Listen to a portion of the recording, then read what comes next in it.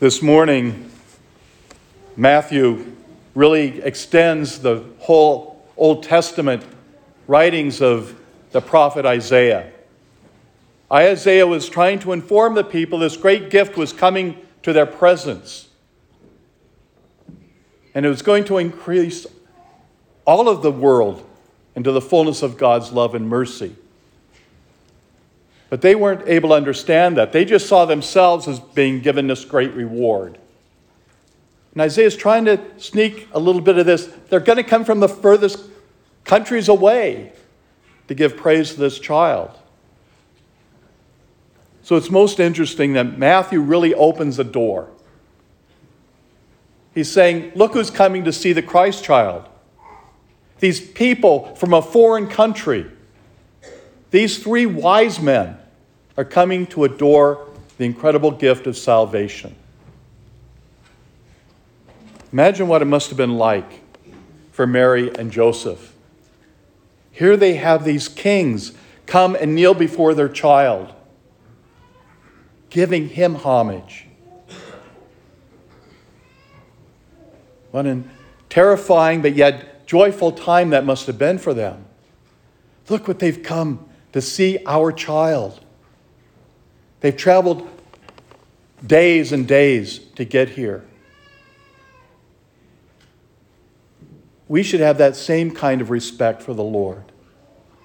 Not only on Christmas, but every single day of our lives. We need to go and prostrate ourselves before the Lord. Not just as the infant on Christmas Day, but each and every day of our lives, to the one who brings us salvation, that frees us from our sinfulness and gives us the gift of eternal life. How often do we kneel down and really offer thanks to God for all that He has done for us? The manger shouldn't be just in our home during the Christmas season. It really should be year-round, when we can really acknowledge the gift that God has given us. To recognize how much He loves us. That He was willing to sacrifice His own Son, born into our time, to free us from all our sinfulness. What an honor it is to have Christ in our lives.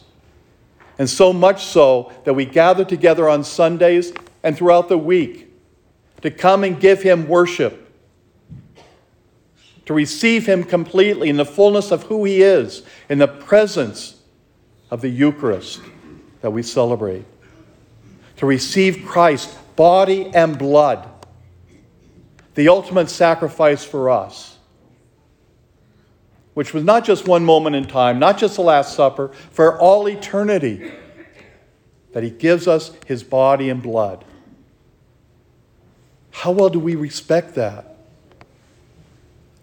How well do we come and honor Him, bow down before Him, and thank Him for His generosity to us? In our humility, we need to be that kind of a witness for ourselves, for our families, for our community, for the church. Each one of us has a responsibility to complete that action. Not just to kneel here in church periodically, but to do so at home too. To truly give respect to the one who loves us so much.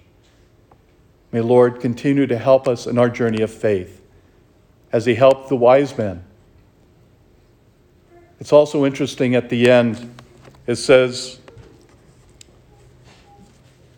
having been warned in a dream not to return to Herod. How often does the Lord speak to us in our dreams, in our thoughts, in our prayers? Not just to pray to Him for what we need, but to listen to Him for what He wants us to do. Do we hear the voices? Not that we should be going around hearing voices, but to hear the voice of God, to take it into our heart, into our minds, and to use that voice that calls us to holiness and prayerfulness, to be with Him and with our brothers and sisters for all eternity.